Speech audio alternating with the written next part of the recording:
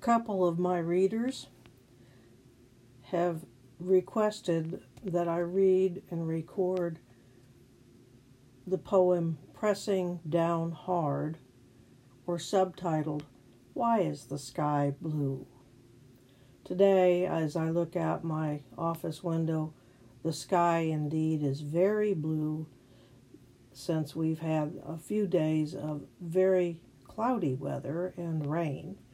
And it's just a very pleasant day. It's going to warm up, but nonetheless, it kind of inspired me to think about today might be a good day to read the poem Pressing Down Hard. Poets speak of the azure sky and make it seem bluer by the mere repeating of it. The azure, azure, azure.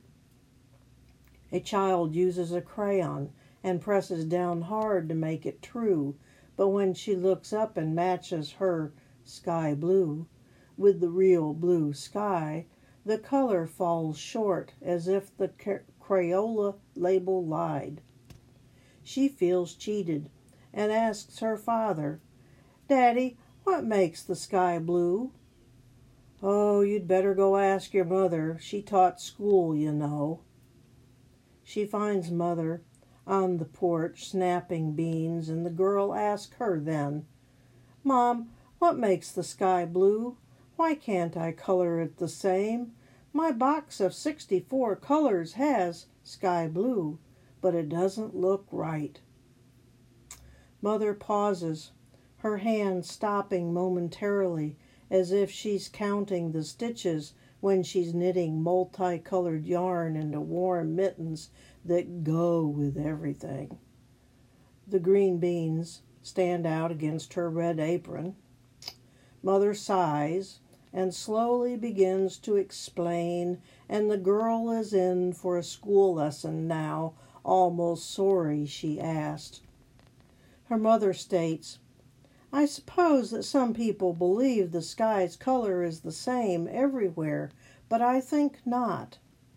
She looks up to the sky to muster her memory, and then, "A clear sky is clear azure blue because of the refraction and decomposition of the sun's light as it travels through the air and gets more dense, and in the color spectrum, blue and violet refract more easily and spread out more in the sky as they reflect off particles floating," and her voice trails off when she realizes the words are too hard for her daughter, and anyway she begins to wonder herself how the yellow sun could hold blue and give the earth its azure.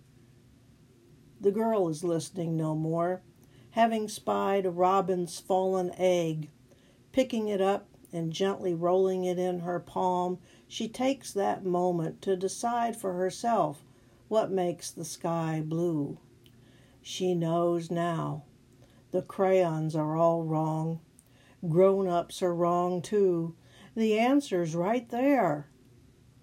A giant robin, far, far away, lost one of its eggs, falling to the earth, and the shell broke into 1,000,000 pieces, and its color dissolved in the robin's tears until heaven was colored robin's egg blue. But because the sky was no longer an egg, someone else named it sky blue. Poets speak of the color of the sky, but sky blue isn't right either, so to make it true, they must repeat, azure, azure, azure.